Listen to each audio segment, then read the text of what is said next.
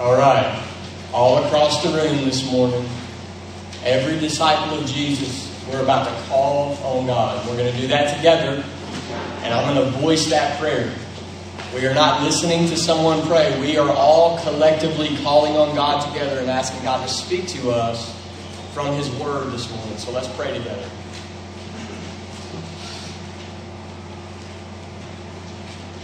Father, we come to you today with a shout of praise, Lord. We celebrate the saving work of Jesus Christ. God, we thank you this morning that there is no one more rich in all the created universe than the believers in this room. No one, Lord. Every spiritual blessing in the heavenly places today, in this moment, is ours in Christ Jesus. Lord, you have chosen us. You have given us justification and adoption. And you have promised us eternal glory. You have united us to Christ forever. Seated us together in the heavenly places. Look how rich you have made us, Lord. The dirty ones, the unclean ones, God, you have brought into your own family and given royal robes. Made us priests and a holy nation. And what can we do, Lord, but praise your holy name, but lift up the cup of our salvation and call on the name of the Lord. And so we do that today, Lord. We celebrate your powerful saving work in our life, and we ask you to do it again. Do it over and over and over again in our city and in this local church. Demonstrate the power of your glorious gospel. God, we confess to you today that dangers are all around us, Lord.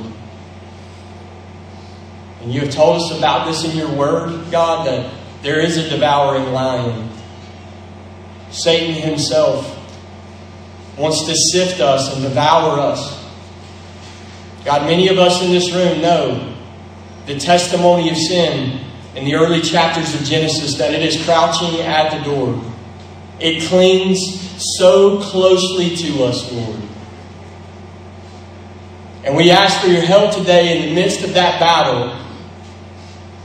Be the living God in the midst of your church. Be the God of power and the God of great glory. Demonstrate your power to deliver your people from sin, and do it today, Lord. God, we are a needy people.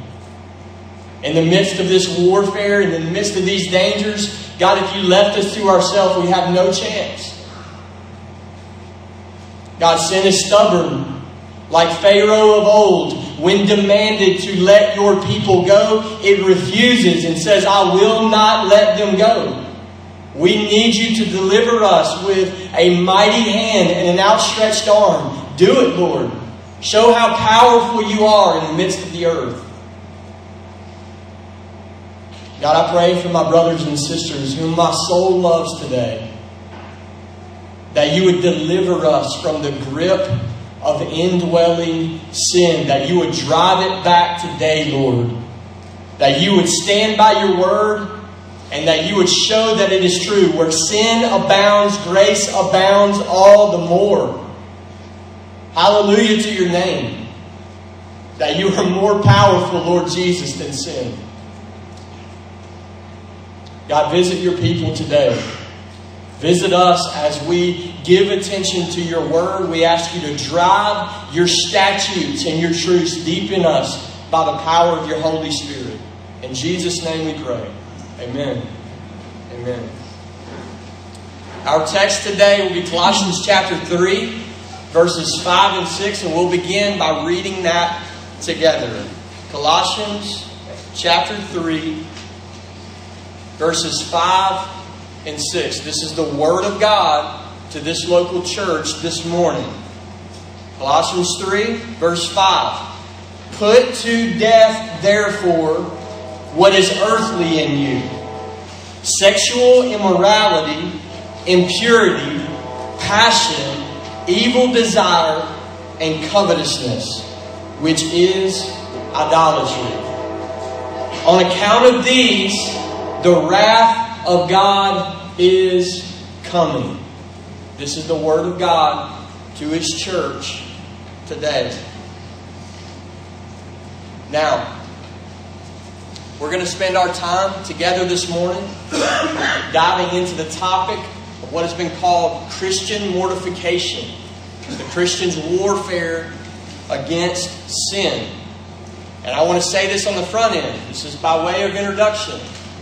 I want to plead with you to prepare to hear a sermon today that has a tone that matches the text that we just read. Okay? There's all kinds of different tones in the Word of God. All kinds. Okay? Today, the tone is very, very serious. Okay? You're going to hear a sermon today about killing something and about the wrath of God. Why? Because that's what the text is about. Okay? So I want you to prepare to hear that.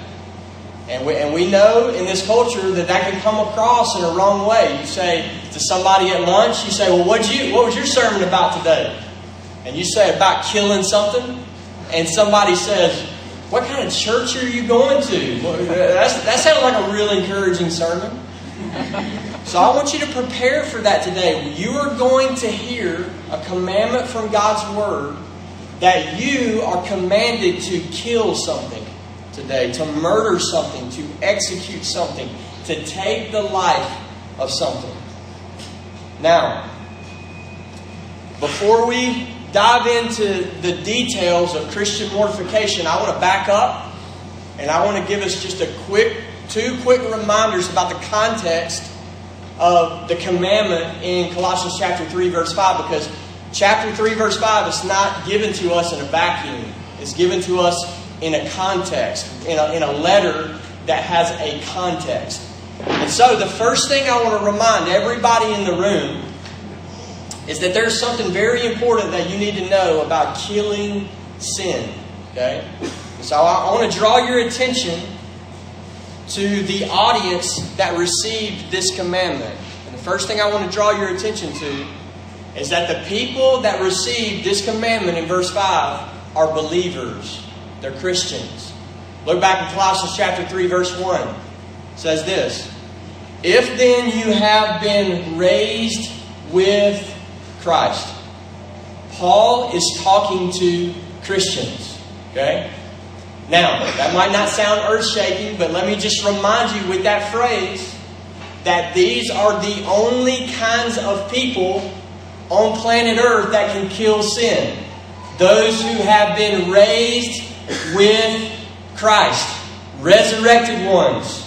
The ones who have been born again. Ones who have been made a new creation. Been given a supernatural new nature. Nobody else can kill sin.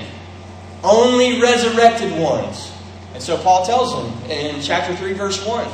He tells them the resurrection life of the Lord Jesus Christ is pulsing through your eyeballs.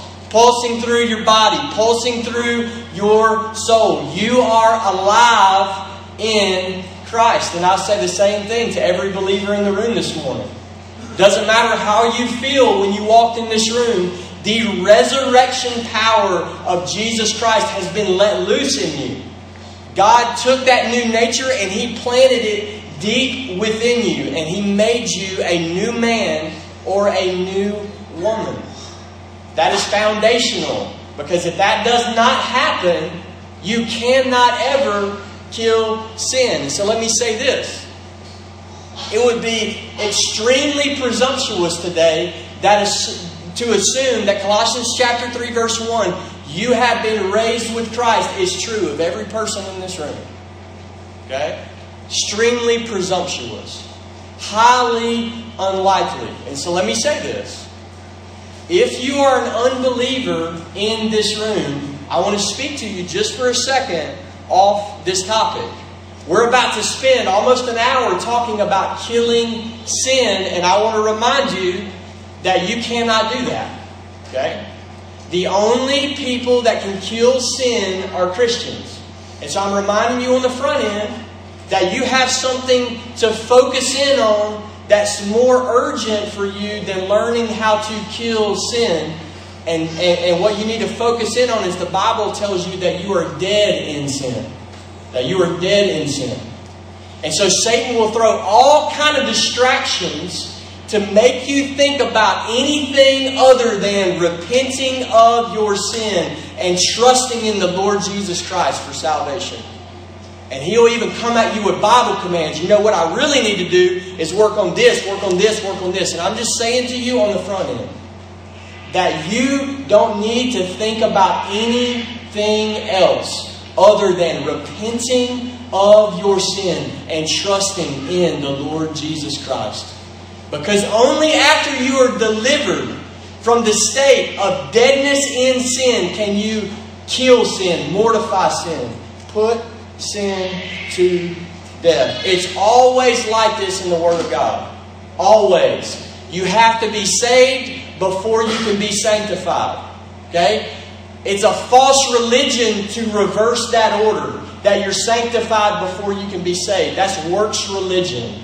It's entirely in contradiction to everything about the Christian gospel. Christ in you first, then put to death sin. In that order. That's very, very important.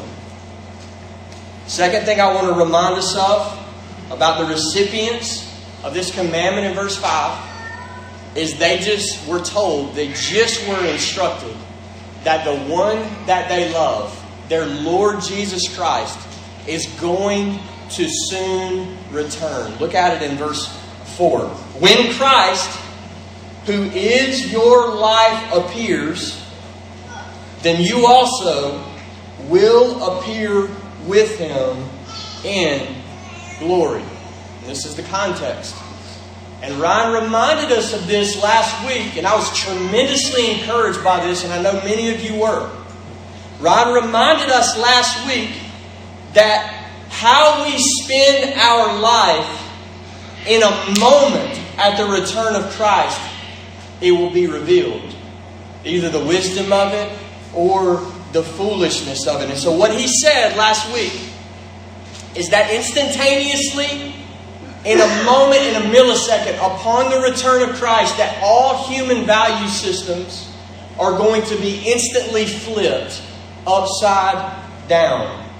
And so, if we're to compare what we're going after in this world, our pursuits in life, if we were to compare them to obtaining treasure, then we were instructed last week to obtain the kind of treasure that's going to last forever, that's going to make sense the moment the Lord Jesus returns.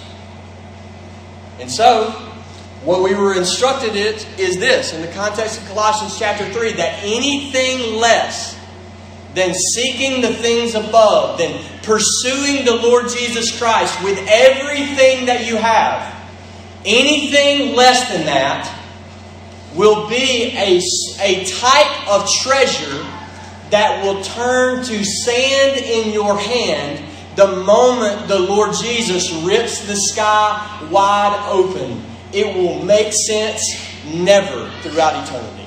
The only thing that makes sense in light of the Lord Jesus' soon return is to seek the things above with everything that you have. It's just like the C.T. Studd quote. He says this: only one life will soon be passed, and only what's done for Christ will last. And so, these Christians have been told, you're resurrected ones, don't waste your life, don't go after anything but the Lord Jesus Christ with everything you have. And we know that Colossians is about the supremacy of Jesus Christ, specifically about the supremacy of Jesus Christ in the soul of the believer. And so Paul's been warning these Christians in this church about all these dangers that will dethrone Jesus in your life, that will keep you from going after the Lord Jesus with everything you have. And up to this point, those dangers have mainly been outside threats of false doctrine and errors, theological errors, that if they land in your life, you will waste your life because you will go after the wrong things. But I think today, He turns the corner to every single one of us, and He tells us about what I believe is the most serious threat to the supremacy of Jesus in the life of every single person in this room. You say, what is it? I say, indwelling sin. Something more serious than an outside threat. There's an inside threat in your life that will dethrone the Lord Jesus Christ. And unless you learn how to deal with it and fight it, you will waste your entire life, and you will hold a pile of sand at the return of the Lord Jesus. So let's observe the commandment. Verse 5. Let's begin with these words. Put to death, therefore, what is earthly in you. Put to death, therefore, what is earthly in you. I want you to stare at it. Something has to die. Something is alive in you that has to die. And you are the one who must take its life. Now, I know that language sounds strange to some of you in this room that are very sensitive to violence. Especially want to say that to some of the ladies in the room. Okay, I understand that. That you don't have a grid for this type of language. You don't talk like this. You don't even think like this. Okay? So I want to take a second and I want to allow a few moments for you to stare at this commandment, to read through it a few times, because we want everybody in the room, every disciple of Jesus rallied around this commandment that you have to kill something. You have to take something's life. You have to murder something. You have to execute something. Every single Christian, it is your duty to execute, to murder, and to kill. Can't get around it. This is the commandment of God's Word. And then it defines for us what must die. Look at verse 5. It tells us the things that are earthly in us. In us. That's the inside threat. The other truth, all across this room, not only is every one of you to be involved with killing something, every one of you has something inside of you that needs to be killed. There's no one that's an exception to this. You have earthly things, listen, in you. In you. This is the sinfulness of man. The things that are earthly in us. And I think the best phrase that grabs all of that, the things that are earthly in us, is the phrase indwelling sin. The sin that dwells in you. Indwelling sin. And the text says it must be executed. It must be killed. Or the Puritans used to say this, it must be mortified. You must kill it. You must mortify indwelling sin. Now, let's back up.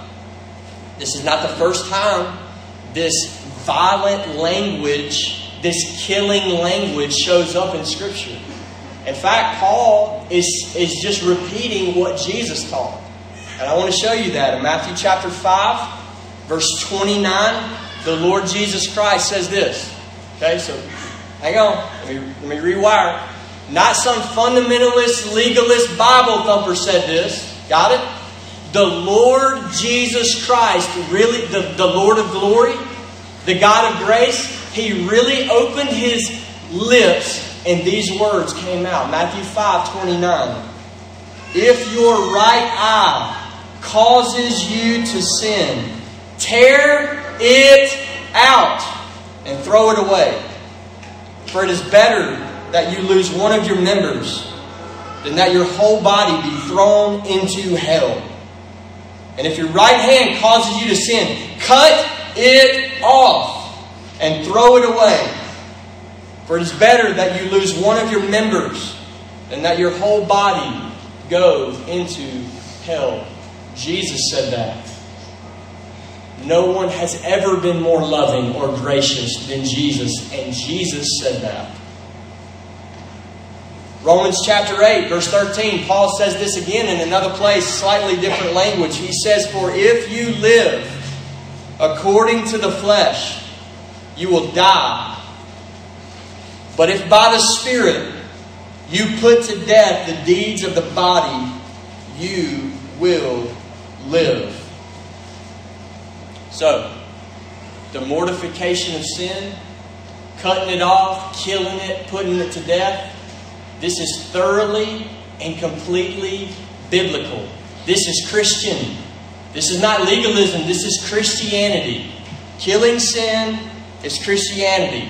No matter what the modern day church tells you, the Bible never tells you to make light of sin, to coddle sin. Never tells you that.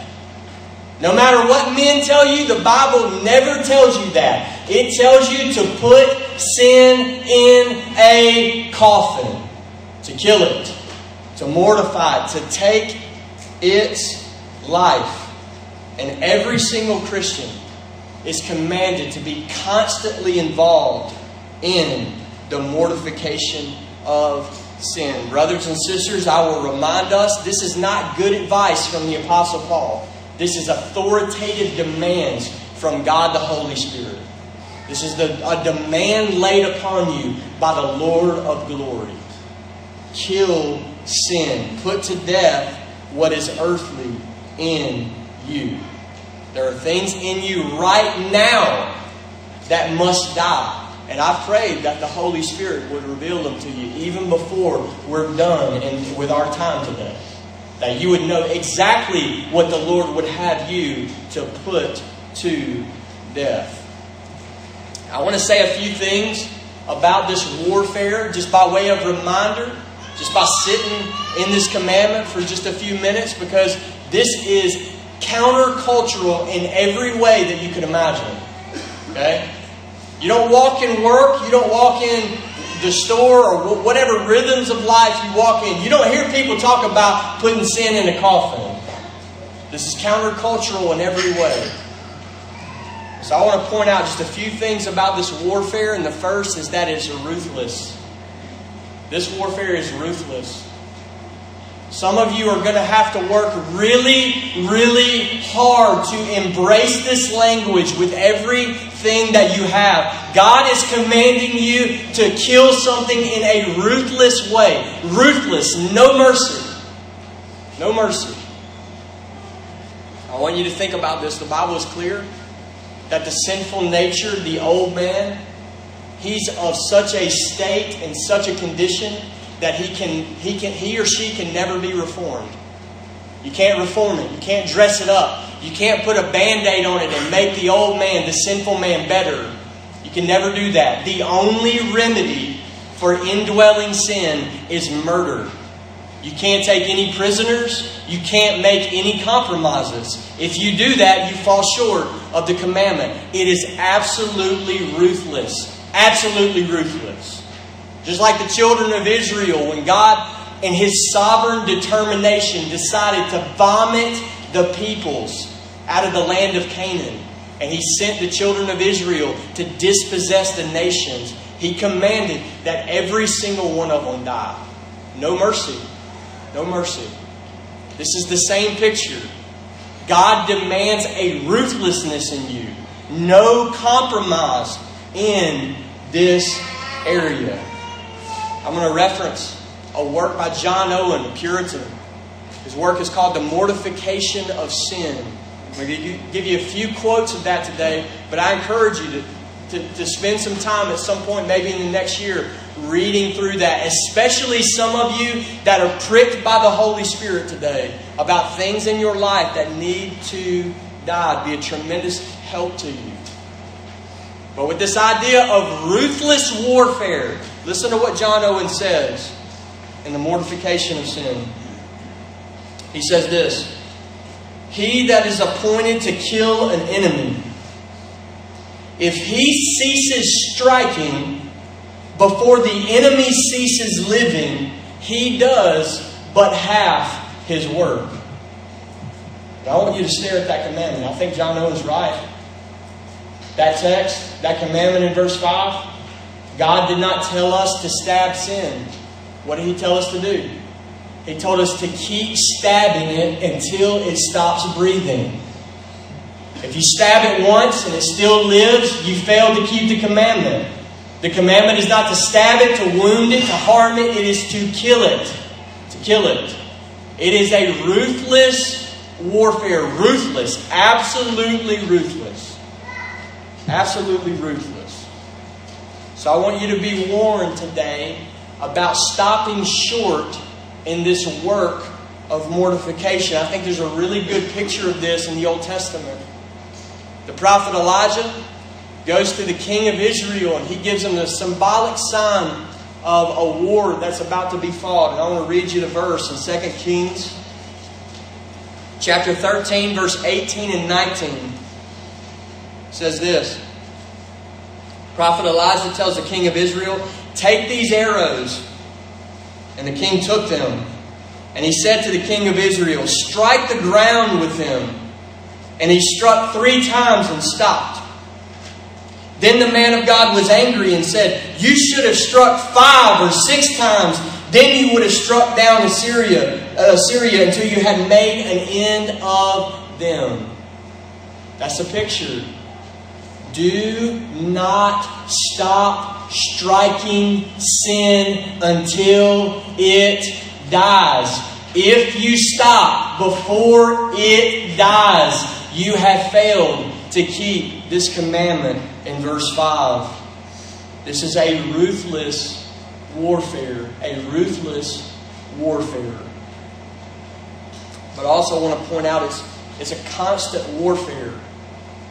And it's hard to understand because we're in the language of metaphor. We're not talking about physically killing sin. We're talking about a spiritual metaphor, about putting it to death, rendering it dead in your life. And when we think put something to death, we think do it once and it's done. But that's not how this mortification works. It's constant in nature. We're repetitively and constantly involved every single day with putting sin to death. Why do we do that? Why is it constant? Because of our enemy. Indwelling sin. What do we know about indwelling sin from the Word of God?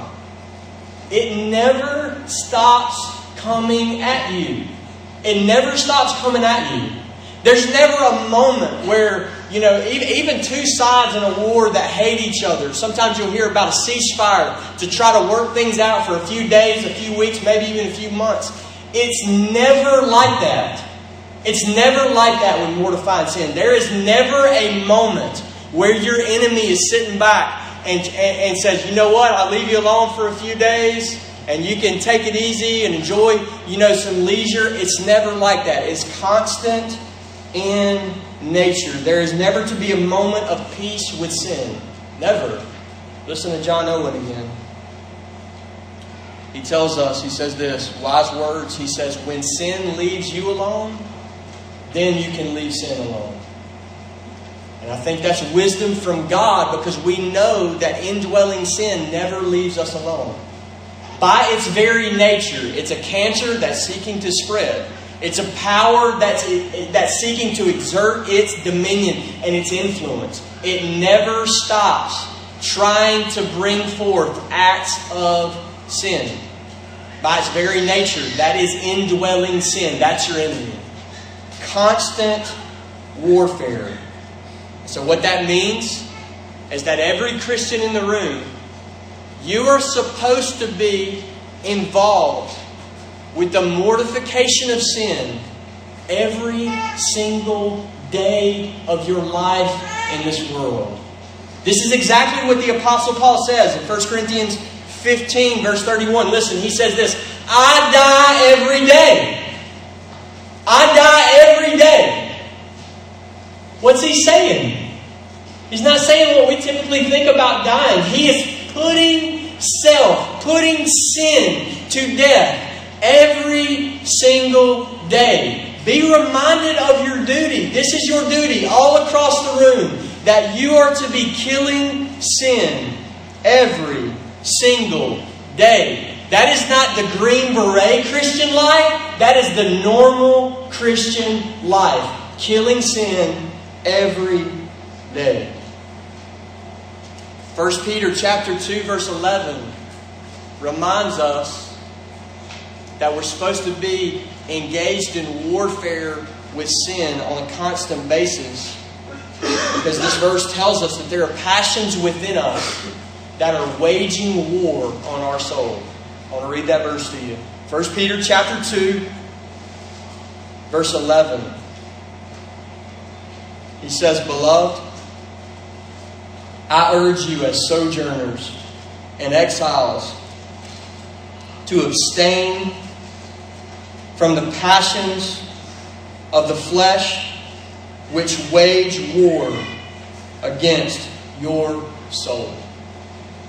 Now, it is very, very easy to go through the rhythms of the Christian life completely oblivious that there is a war being waged on your soul.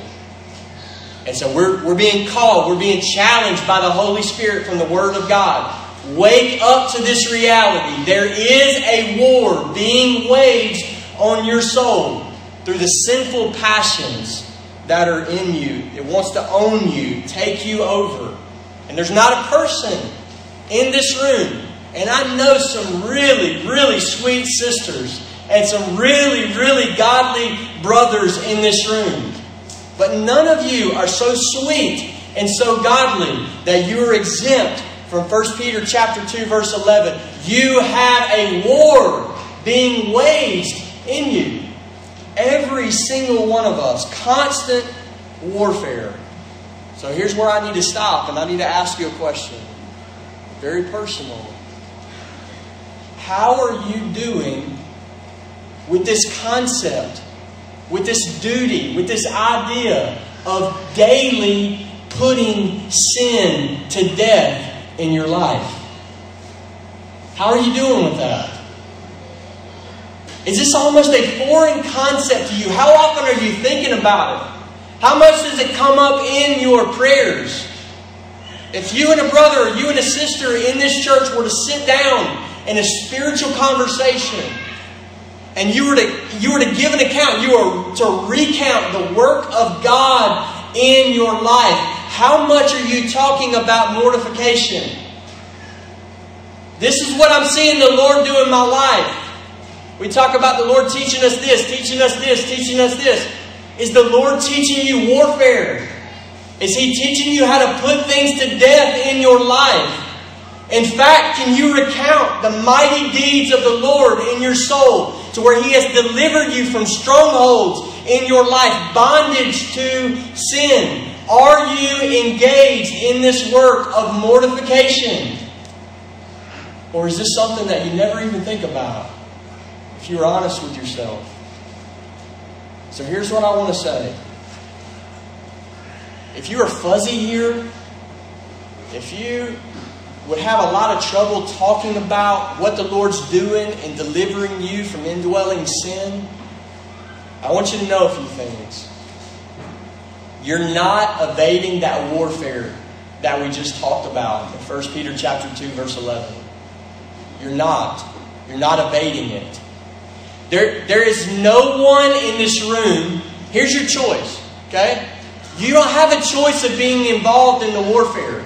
Your only choice is if you're going to win it or lose it. Victory or defeat. That's the only thing that you get to decide on.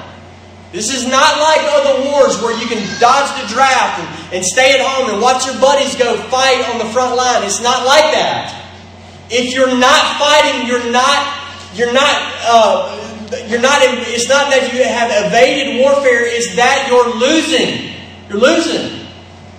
If you're not fighting, you're losing. That war that is being waged on your soul, you're losing it. The only way that you win it, the only way that you have victory is put to death the deeds of the body. John Owen again encourages us with his famous words. He says this: be killing sin, or it will be killing you. Brothers and sisters, that's reality. That's your only decision. You don't have a decision to retreat. and to just not participate, you kill sin or it kills you. This is mortal combat. You're in a death lock. This is it. That's the commandment. Kill sin or it will be killing you. Now let's take that a step further, because the text actually moves past sin in general, and it gives us some very specific targets to assault, to mortify, and to kill. Look at verse 5. Sexual immorality, impurity, passion, evil desire, covetousness, which is idolatry. So I want you to think for a second, Grace Community Church. I want you to think with me. Paul is warning these Christians about threats within that will dethrone the Lord Jesus in their life. And the first words out of his mouth about what they're supposed to be on the lookout for is sex and money. Sex and money. And in a lot of ways, that's amazing to me. And the first thought I had when I was thinking through this is, some things never change. Is it not amazing that the Word of God knows exactly where to put the knife every single time? It is a sharp sword. The very first things that He makes them aware of competing desires for the Lord Jesus Christ, is sex and money. And specifically, we are to deliver death blows to any area, any corruption in these two areas in our life. Let me say this. I just cut those five words in verse 5 down to two categories, sex and money. And that's because the first four words in the list all point to sexual sin. They just describe it from a different angle every time. Sex and money. That's the warning. Colossians chapter 3, verse 5. Now I want you to think about this. First in the list, why in the world would Christians need to be warned about sexual sin? Why would we need to be warned about sexual sin? The Word of God just assumes this. We're not past this stuff. We haven't graduated past it. We still need to be warned about it. We need to be instructed and taught by God the Holy Spirit how to make war in the realm of sexual sin. So we have four words. You think about that. Repetition in Scripture is an emphasis. 4 words. Not just one. God could have gave you one. He gave you 4. 4 words in repetition that come back to the same thing from a different angle. That ought to be a reminder to every disciple. God wants to get your attention about sexual sin. God wants to get your attention about sexual sin. And He gives you very vivid language, very vivid words. God's Word has a name for these things. Sexual immorality, impurity, passions, and evil desires. And we'll say this on the front end. Sexual sin is not something that a Christ follower can ignore. The Holy Spirit is shoving it right in front of your face. He wants to, in mercy, in redemptive mercy, He wants to alarm you. He wants to stir you up. And He wants you to be fully conscious of your deficiencies in these areas. Because He wants to bind up your wounds. He has a desire to wound in order to heal you. 4-fold. Sexual sin, sexual sin, sexual sin, sexual sin. The first word in the list comes from the Greek word porneia. Sound familiar? We still have filth all over our culture that comes from this Greek word. Porn, pornography, pornographic. All coming from this Greek root, porneia. The Greek word porne, it means prostitute. It's always been filthy. It's still filthy before God. And this word porneia, it's a broad word. It is the broadest way to describe sexual sin. The broadest way to describe sexual sin. It covers illicit sexual acts of every single kind. It's the broadest word in the New Testament to describe sin. The Bible prohibits any and every sexual act outside of a marriage covenant between a husband and a wife. And this word is a broad umbrella word that covers it all. It's sexual immorality, porneia. Second word is translated impurity. And it refers to a state of uncleanness. That first word has an emphasis on the acts that you do. This word has an emphasis on the state that those sinful acts result in. And you know this. If you feasted at the table of sexual sin, you know that it brings you into a state of corruption. You feel unclean. It corrupts the mind. It corrupts the character. This is impurity. It can have a broader meaning in the New Testament, but in Colossians 3, it specifically means sexual impurity. Out of 10 times that this word is used in the New Testament, over half of these times are used in the context of sexual sin. Just for a cross-reference there, you can jot down Romans chapter 1, verse 24. Third word is translated passion. This word refers to very strong physical desires.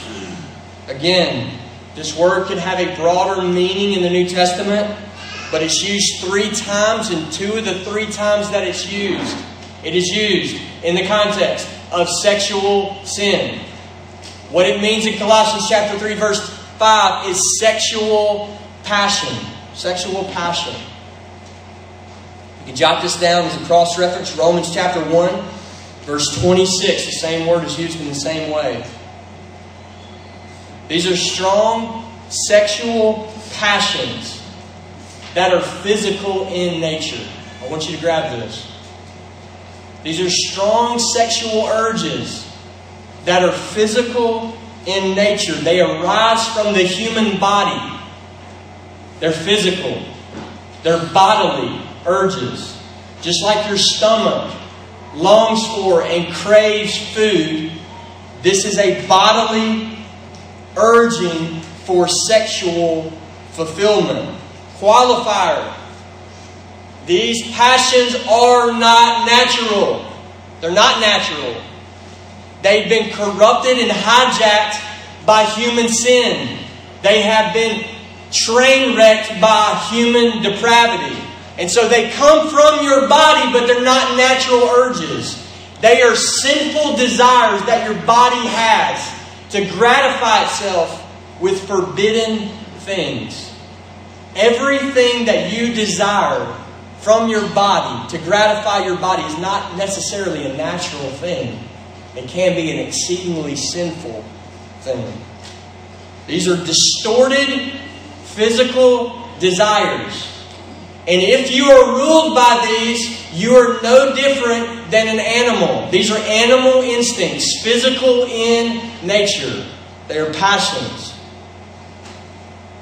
The fourth word in this list is translated evil desires. And this is getting to the other side of that. These are very strong internal desires.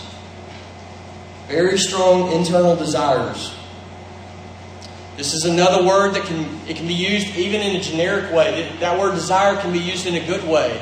In fact, that verse that Ryan read, Jesus said, I have earnestly desired to eat this Passover with you before I suffer. Same Greek word. But we know that because of sin, because of human depravity, that we have been shot through with sin. And so now, everything that we desire is not holy. In fact, most things that we desire from within are sinful things, forbidden things. And here this word has a very specific meaning. It is referring to evil sexual desires. Romans chapter 1 verse 24 calls this the lust of the heart. That leads to impurity. That leads to the dishonoring of the body. So this is the very fountainhead of sexual sin. This is the fountain that feeds the spring. This is where it starts. Is these evil desires within us. Now, very often you will hear things like this. It's not a sin to be tempted. And I agree with that. With everything that I have, I agree with that. But you know, sometimes it's not clear enough that you don't have to act on something to be guilty. All you have to do to sin against God is to desire something that is forbidden. Evil, sexual desire. The Bible has a word for that. It's not called struggling, it's called lust. The Bible has a word for this. It's called lust. Jesus Himself taught this in Matthew 5:28. I want us to see how serious this is. Some of you had a dad when you were growing up that said stupid things like, you can look, just don't touch. Look at what Jesus said. Matthew chapter 5:28. He says, but I say to you that everyone who looks at a woman with lustful intent has already committed adultery with her in his heart. Jesus is in direct contradiction with look, don't touch. He just told us that we are guilty even with a sinful gaze, a sinful desire, that we have gotten to the root of the sin of adultery. So I want this to be really clear. Really clear. All across the room. Male and female. Young and old. The only thing the Bible allows you to do with sinful sexual desire is to kill it. That's it. That's the only thing that you are permitted to do with sexual desires, is to drive a stake into the heart of it. Anything less than that is disobedience to what Jesus has taught us in Matthew 5 and what Paul is commanding in Colossians chapter 3. Now, maybe more than ever in church history, do we need to be reminded of how serious we're supposed to be involved with killing sexual sin. So I want to talk to you just for a couple of minutes about the culture that you live, eat, sleep, and breathe in. That you live and move in. And I'm not doom and glooming this in any way. It's a wonderful thing to be a Christian in America in our generation. Okay? I'm not sad about that. That is our privilege. That is God's sovereign will. That this is where we live. This is where we preach. And I'm not coming against that in any way. I just want you to be aware of the world system that you find yourself in the midst of.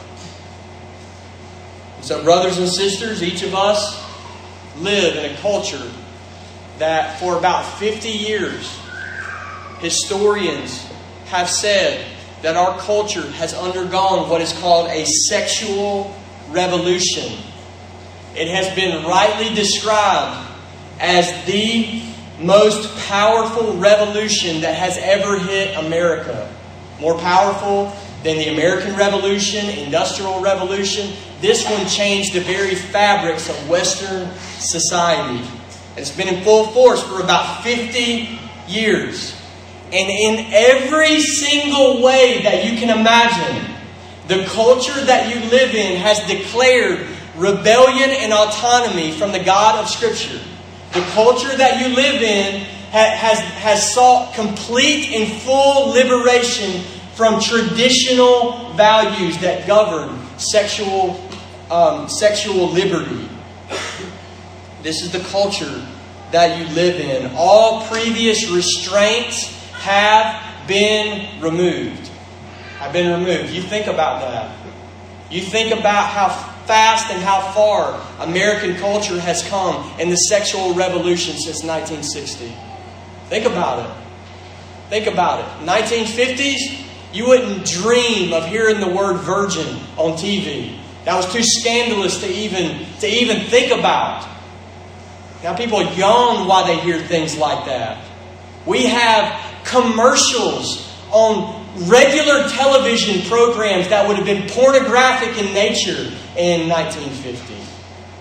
I mean, it is full-scale revolution, declaring independence from all cultural bounds, all the way to legalization of same-sex marriage. No restraints. Don't tell me what to do with my body. That's what the culture says. Keep your theology off my biology. That's what the culture says. No restraints. None. They want full sexual autonomy. Pornography is now said to be over $1 trillion industry in America. $1 trillion industry in America. And you know this. You know this. You eat, sleep, and breathe in a culture. The new normal that now is sexual promiscuity. You're weird. You are weird in this culture if you walk in sexual purity. You're considered strange in this culture if you make it out of college and you're still a virgin. It's considered something archaic in nature. That's how far the culture's come. New normals are being defined. And here's the danger. In all of that happening around us, the danger is that we become desensitized to God's standard in Holy Scripture. God's standard is don't even look with lust in your heart or you're guilty of adultery. And so we're in great danger of being desensitized to what is forbidden.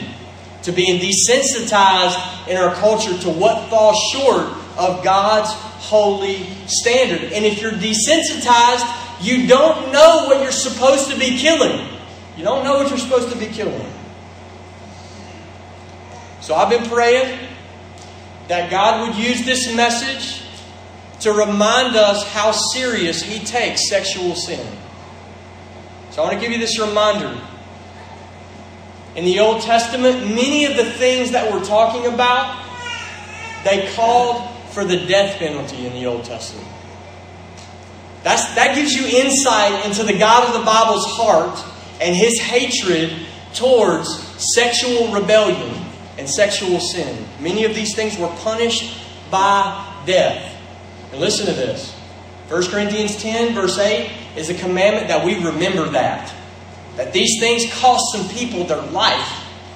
Listen to 1 Corinthians chapter 10 verse 8. We must not indulge in sexual immorality as some of them did. And 23,000 fell in a single day. The God of Scripture killed them. A plague and a fire and a wrath came out from the presence of the Lord. And 23,000 people fell in a single day. That's meant to sober us up of how serious God takes sexual sin. And here's the problem that some of us find ourselves in. Is we have been desensitized. And we have believed a very specific lie that we can continue on in these things and get away with it. Listen to me. I'm not coming in any way with legalistic judgment. These are wounds of grace. Listen to me. Some of you in this room have believed the lie that you can continue to walk in sexual sin and get away with it. And get away with it. You have believed that. That you're going to evade all the principles of God's sovereign universe and you're going to come out of this thing unscathed. And this is simply not true. Simply not true. You're not going to get away with it. You're not coming out of sexual sin unscathed. In fact, the book of Proverbs is very specific. And it describes the foolishness of walking in sexual sin and yet expecting no consequences. Listen to this verse. Proverbs chapter 6 verse 27. You just ask and answer this question in your soul. Can a man carry fire next to his chest and not be burned? You answer that. Can you take up a piece of glowing metal and carry it across a room and expect that glowing, fiery hot piece of metal not to burn you? And the answer to every logical person in the room is no. That thing's going to sear me. If I pick up that coal, I'm going to have burns on my hands and on my clothes. It's going to set me on fire. And for some reason, because of the deceitfulness of sin, there's some of you in this room that think the exact opposite of that. That you can carry fire next to your chest and come away unscathed and not be burned. And I just want to say, as your brother in Christ, never going to happen, no chance. No chance. In fact, God promises in Hebrews chapter 12, God promises every single believer that rebels against Him and walks in sin, He promises His fatherly discipline. It is a guarantee. He will not let you walk in this with no consequences. He won't. So you have to uproot this lie. It's never going to happen that you're coming out of this thing unscathed. Now, when I say this, I am not talking over you as a moral superior. I'm not. I'm not in any way. All across this room, I'm down in the trenches with you. I know what it's like to be tempted. I know what it's like to fall into sin. And I know what God's Word says about these things. We are encouraging one another. We're supposed to be stirring one another up. That none of us are hardened by this stuff. I'm not talking down to you. I'm not talking down to you. But some of you don't believe the seriousness of this sin. And the problem is, we got brothers and sisters all across this room that can testify to the pain of sexual sin. All across this room. If you would allow us, and we could get a conversation in your ear, stack deep, 10, 20, 30 believers in this room, and we could look at you in the face and we could say, we have participated in this sexual revolution, and it did not go well for us. Got scars to prove it. It causes pain. We don't come out unscathed. And some of you don't believe that. Some of you don't believe that. Many of us in this room can testify to personal rebellion against God in this area. And so if you gave us just a millisecond of a chance to talk with you about the dangers of sexual sin, we would say exactly what the Bible says to you. 1 Corinthians chapter 6, verse 18, brothers and sisters, flee sexual immorality. Turn your back on it and run from it. You're not evading consequences. You're carrying fire next to your chest. Carrying fire next to your chest. I pray that God convinces you of that today. The serious nature of this sin. And I want to say one more thing in this area. I know what it's like to live with you. I know what it's like to encourage many of you in this room. And I know this is true because some of you have told me this. And I know this is true because I know human nature from Holy Scripture. And so I know that there are several people in this room that are believing lies in this area of sexual sin and sexual immorality. And the lie is that you will never be any different. That you are powerless to resist this thing. That you fall and fall and fall and fall, and it'll never be any different. And for every Christian in the room, I'm telling you, that is a lie. That is not reality. That is not the truth of God's Word. It is in direct contradiction to Holy Scripture. You do not have to fall. You are not powerless. You have been raised with Christ. Christ lives in you. The fullness of deity in a body has unleashed His power in you. Do you really believe that sexual sin is more powerful than the Lord of glory? In the words of Tony White in the back of the room, the Lord Jesus Christ is more powerful than sin, like a nuclear bomb killing a mosquito. Not even close. Where sin abounds, grace abounds all the more.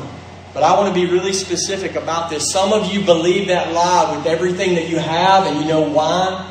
Because you have been listening to a humanistic psychology that your culture has rammed down your throat. That this is who you are because of your experience, because of your biology, because of your DNA.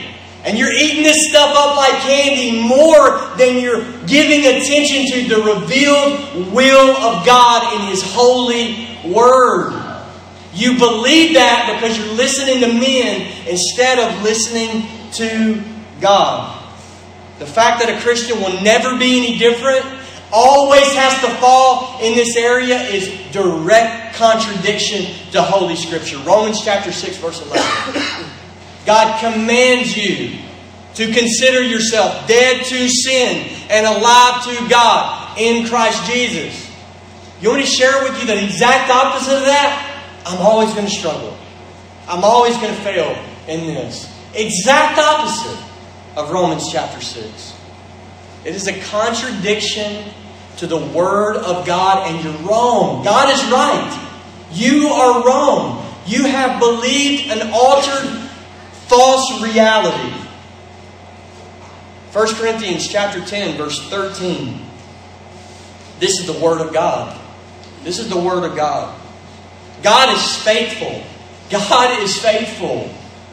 The ultimate decision and the ultimate reality for you is not the experiences that happened to you when you were young, or the predispositions that you might or might not have, or the weakness of your will, or whatever it is. That's not ultimate. What's ultimate? God is faithful. God is faithful. And He's waiting on somebody to believe that about sexual sin. God is faithful, and He will not let you be tempted beyond your ability. But with the temptation, He will also provide the way of escape that you may be able to endure it. That's the Word of God. And we need to be encouraging each other all around this room. This is not something that you just hide away in the corner. This is something that you bring other brothers and sisters into, and they give you the encouragement like that in the Word of God. Don't believe those lies. God is faithful. You are not powerless to resist this. Christ lives in you. There is a way of escape. You're not without a choice.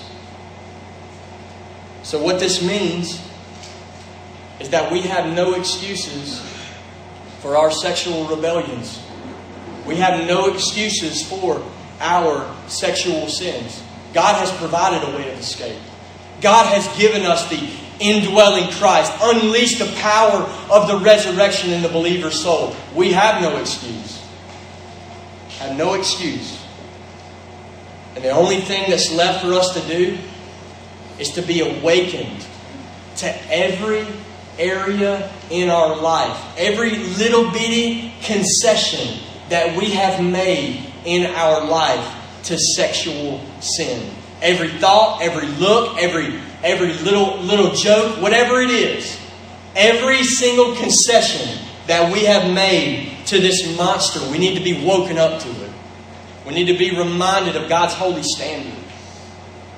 And then, once we see that, and it's very personal, and God has identified very specific things in your life that must be dealt with, Colossians 3:5 ought to come like a trumpet from the back of your brain. What do I do with it?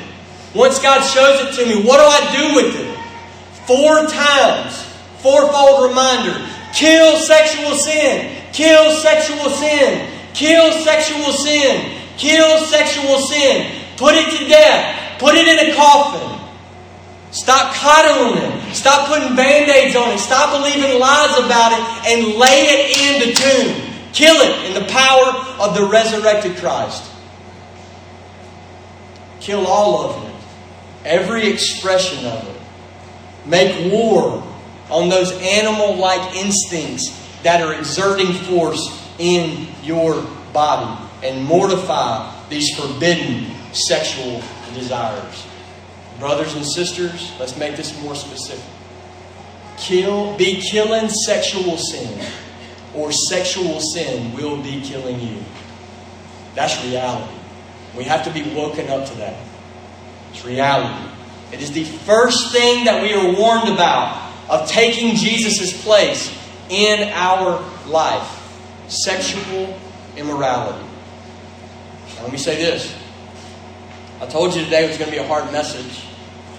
I gave you a warning on the front end, and that's not, my intention is not to make it hard, but I do want to say this. I know how self-righteousness works because I've done it, because I've walked in it. I know how self-righteousness works. So I want to say this. Maybe there's somebody in the room and you're feeling pretty good about today's sermon. You're feeling pretty good because you're feeling pretty clean in this area. And you found yourself on the inside wanting to give some hearty amens. Man, let's deal with that sexual sin in the church. Let me say one more thing before you strut out of here today with a smile on your face. And let me call your attention to this last word in verse 5. Because he switches to a different category. Look at what he says. Put to death covetousness, which is idolatry.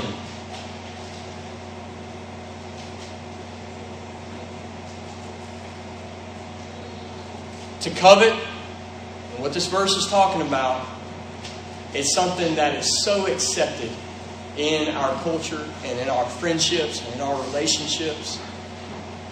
Yes, we have become dull to sexual sin. 10 times more, we have become dull to covetousness. This sin is being consumed with the desire to have more than you have now. And listen to this. Satan does some weird things in the human mind. And he makes you think stupid things about God's Word. Such as, this is only a sin for rich people. That's wrong. That's wrong. Covetousness, a desire to have more than you have now, consumed by desires for more. This can be rich and poor alike. A poor man can walk around this room consumed, absolutely consumed with more. It's not about having a lot of money. It's about your money and your stuff having you, grabbing a hold of your heart, and the pursuit of your life being hijacked for these material things. It mainly means material possessions. More. That's covetousness. Now, it's very deceitful. Because in a lot of ways, like we said, we've accepted this. We've accepted a certain level of it. Even in this church culture, there are certain forms of sexual immorality that won't fly. Even in a nominal church culture. But you can be involved with the grossest forms of greed and fly under the radar. You can even be a deacon in most local churches in our city. That's not a knock. Listen, that's not a knock. That's just waking you up to, we're desensitized to this. We're desensitized to it. I just read this week in the book of Numbers, coming through the book of Numbers. You wouldn't think this wouldn't be on like your top list of sins. But the children of Israel, over and over, they're complaining against the Lord. Complaining against the Lord. And you know what? Some of them died for that. Some of them died for this. I want more than what I have. I want more than what the Lord's given me. I want more. Not satisfied with the lot that God has provided for me. Jesus warned us about the danger of this sin. Luke chapter 12, verse 15, he said, "Take care and be on guard against all covetousness. For one's life does not consist in the abundance of his possessions."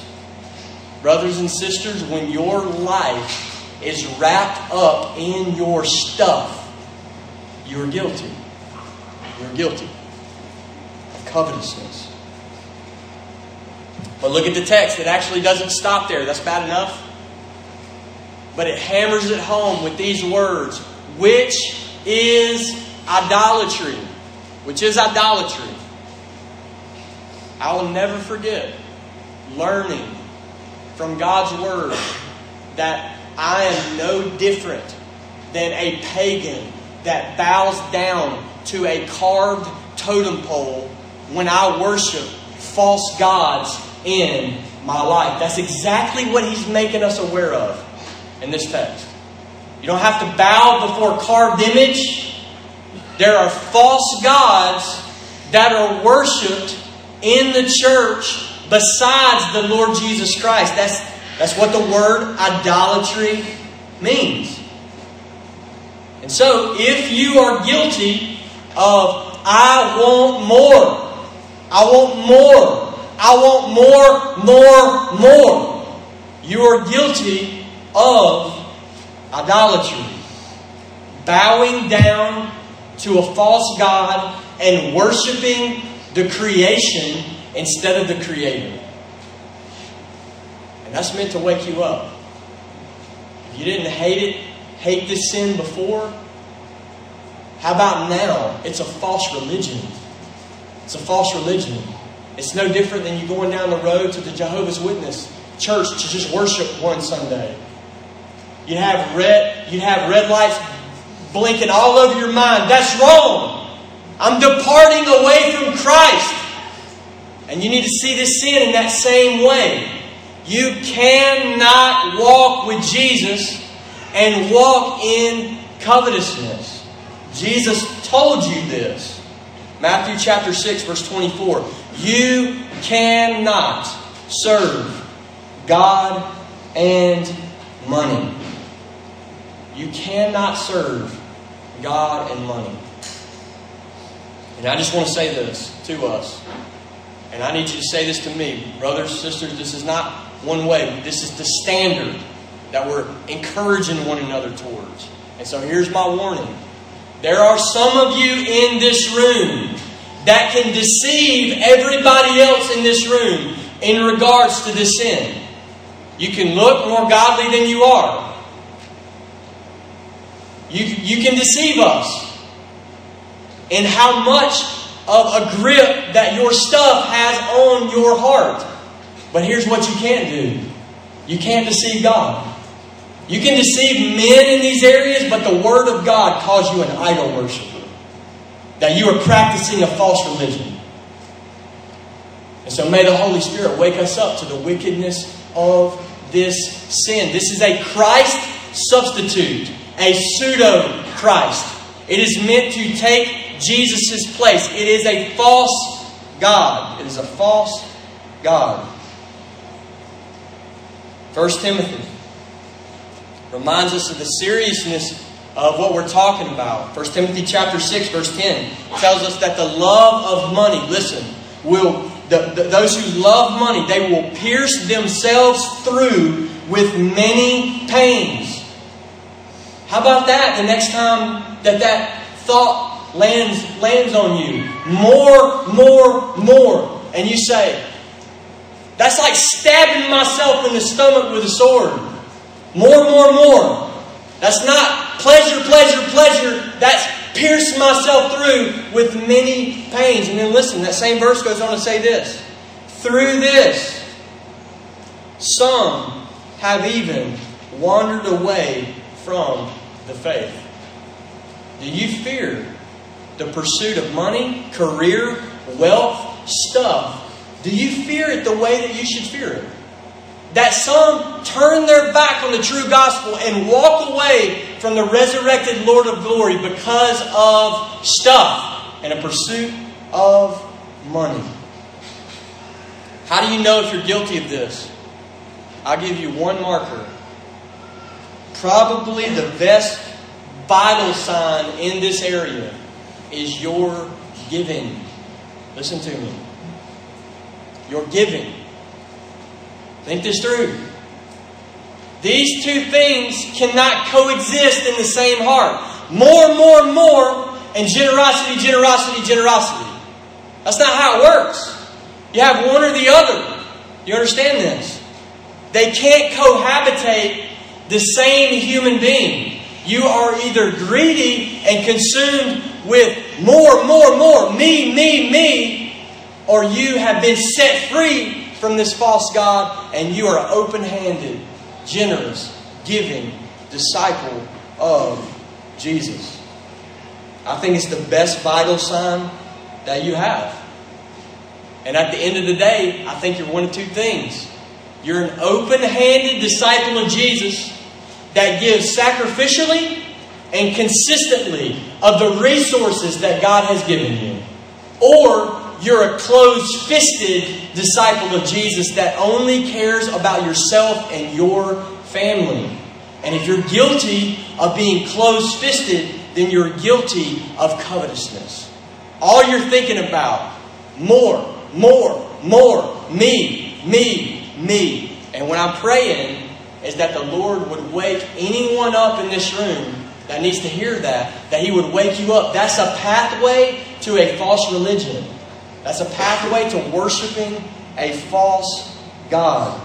So let that label of idolatry cause you to have even more of a distaste for that sin. It is a Christ substitute in your life. It can't even begin to take the place of the Lord Jesus.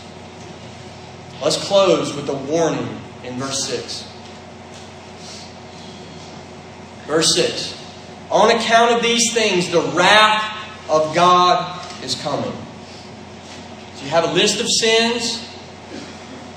And then here's how he ends it. On account of these things, the wrath of God is coming. So I want you to think about this. Look at me for a second.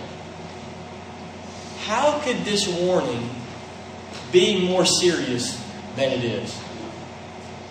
If I were to give you a piece of paper and I were to say, manipulate the words, add whatever in that you want to make this warning sound more hardcore than this.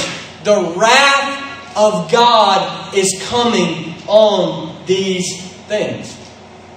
Do you see that? If I have that piece of paper in front of me, I have no idea how to make this a more severe of a warning. This is pushing the very limits of the human language to get our attention. The wrath of the Almighty, the wrath of the Sovereign, the wrath of the Holy, Holy, Holy One is coming upon these things. And I wonder if we take that warning with as much severity as it's given to us just in that plain verse. The wrath of God is coming upon these things. Now, let me tell you what that clearly means. Okay? Write this down. Take a note of this.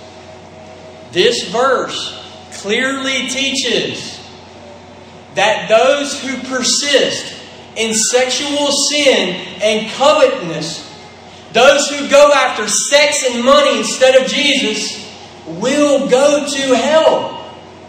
That's what the verse means. Listen to me. Read it again.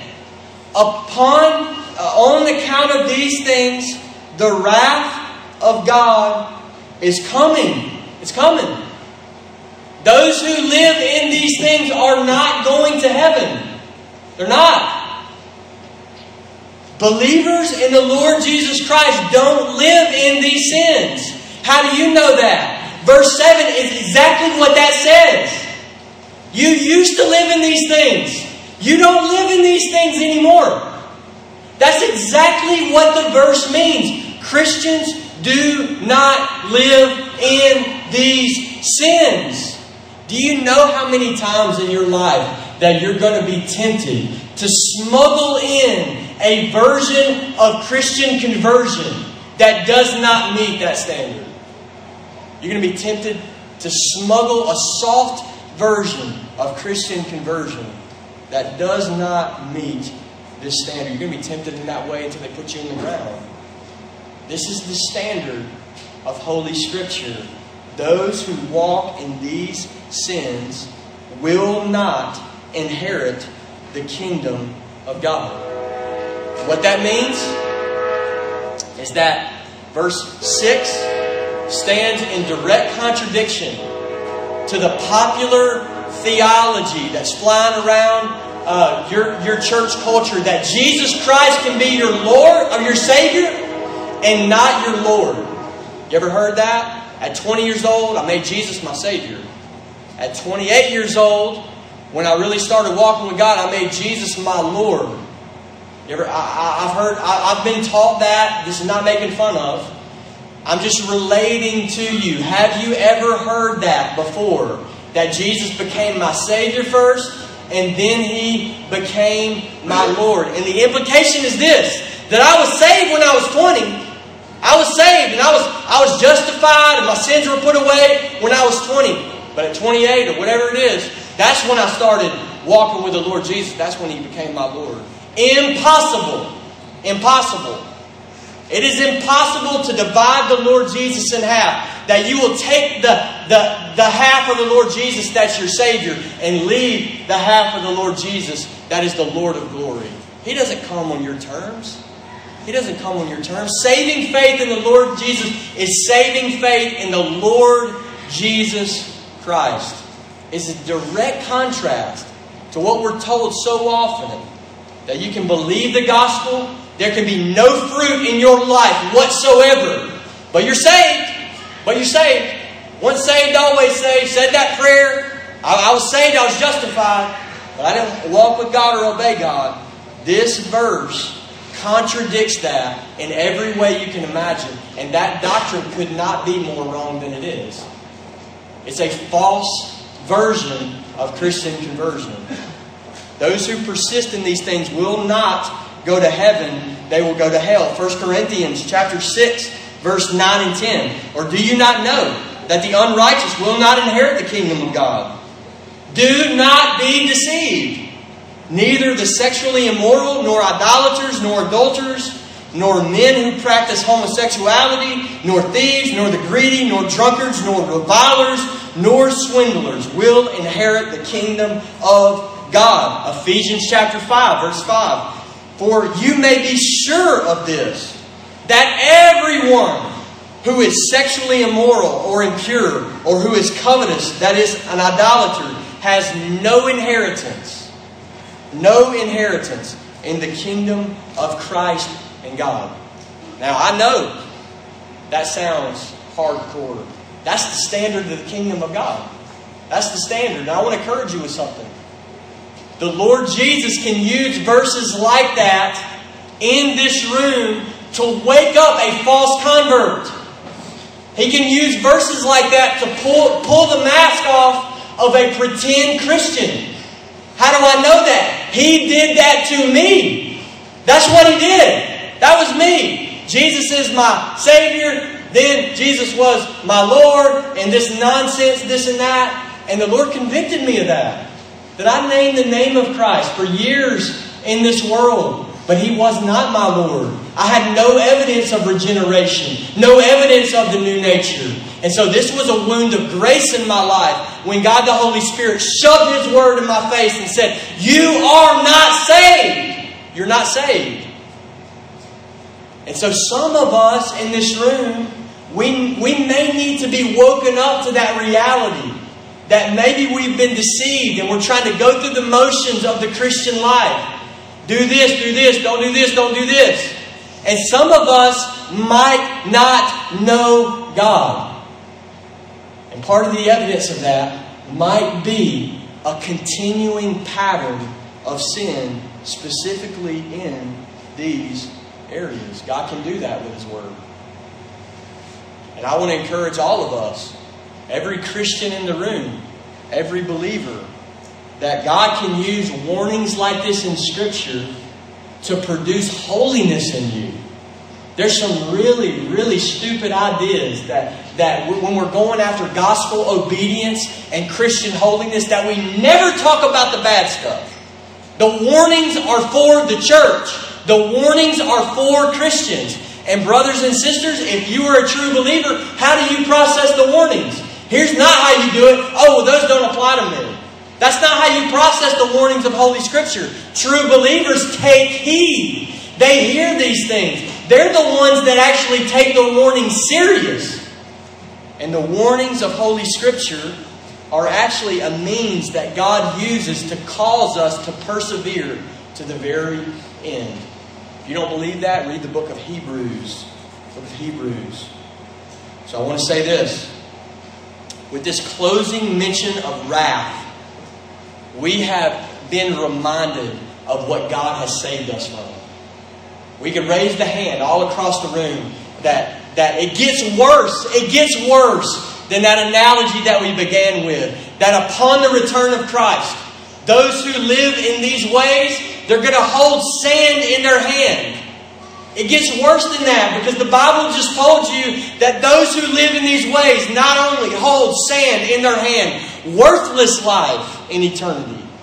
Not only that, the Bible promises that the wrath of God is coming full throttle on these sins. And when we hear stuff like that, we're reminded that we're no different. We are brands plucked from the fire. We are trophies of the grace of God. We deserve that wrath, but we have been rescued.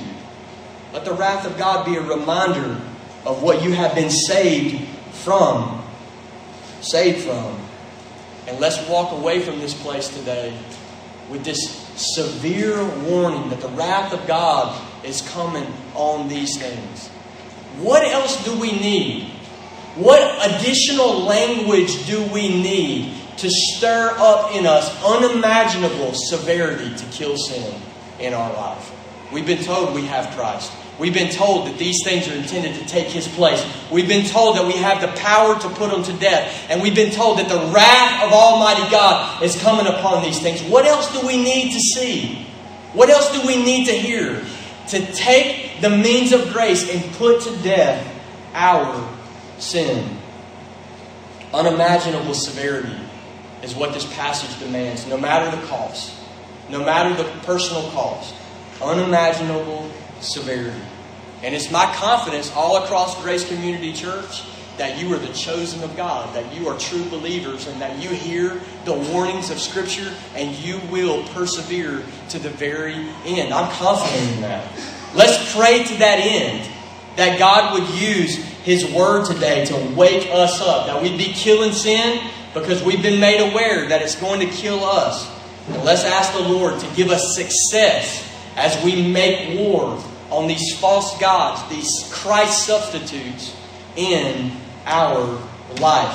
One thing you will never hear in heaven. Brett, John Mark, Tim, y'all are a little too serious about killing the things that were earthly in you. Why'd y'all take me so serious about Christian holiness and mortification of sin? You'll never regret it. You will never hear those words throughout all of eternity. Let's pray together. Father, we bow the knee to You, and we ask, Lord, that You would visit the preaching of Your Word today. God, that You would cause Your Word to be effective, that You would cause it to bear fruit in our life. God, I pray that You would cause these things to be life to some among us, Lord. God, I pray that You would give us warnings so deep that we feel them. Tuesday, Wednesday, Thursday of this week, God, that it wouldn't be a fading, fleeting moment. Do whatever it takes to get our attention, Lord. We want to walk in holiness with You. We want to walk in holiness. We want every bit of You that we can have in this world. We want to seek the things above. Help us, Lord. In Jesus' name, amen.